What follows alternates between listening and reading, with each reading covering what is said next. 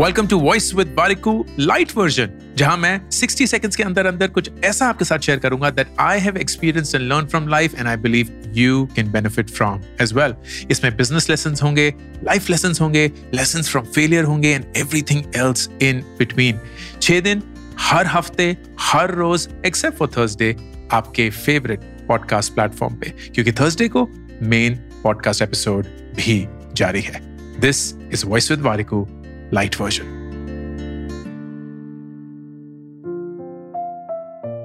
कोई भी relationship perfect नहीं होता,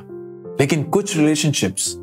टॉक्सिक होते हैं एंड उन रिलेशनशिप्स को समझ पाना, उनको आइडेंटिफाई कर पाना बहुत जरूरी है। क्योंकि अगर आप अपने आप को एक ऐसे रिलेशनशिप में पाते हैं जहां आपको हर रोज बोला जाता है कि आप गलत हैं, हर रोज आपको यह बोला जाता है कि आप दूसरे इंसान को खुश नहीं रख पा रहे हैं, हर रोज ये बोला जाता है कि आप दूसरे इंसान को नहीं समझते हैं, हर रोज ये बोला जा रहा है कि आप उस इंसान के लिए कुछ नहीं करते हैं, एंड आप हमेशा ये सोचते रहते हैं कि शायद मैं नहीं करना, शायद मैं अच्छा इंसान नहीं हूं, शायद मुझ में ही कोई कमी है, then maybe इस रिलेशनशिप में कुछ कमी है। एंड एक टॉक्सिक रिलेशनशिप से बाहर निकल पाना उतना ही जरूरी है जितना एक अच्छे रिलेशनशिप को अपनी जिंदगी में ढूंढ पाना।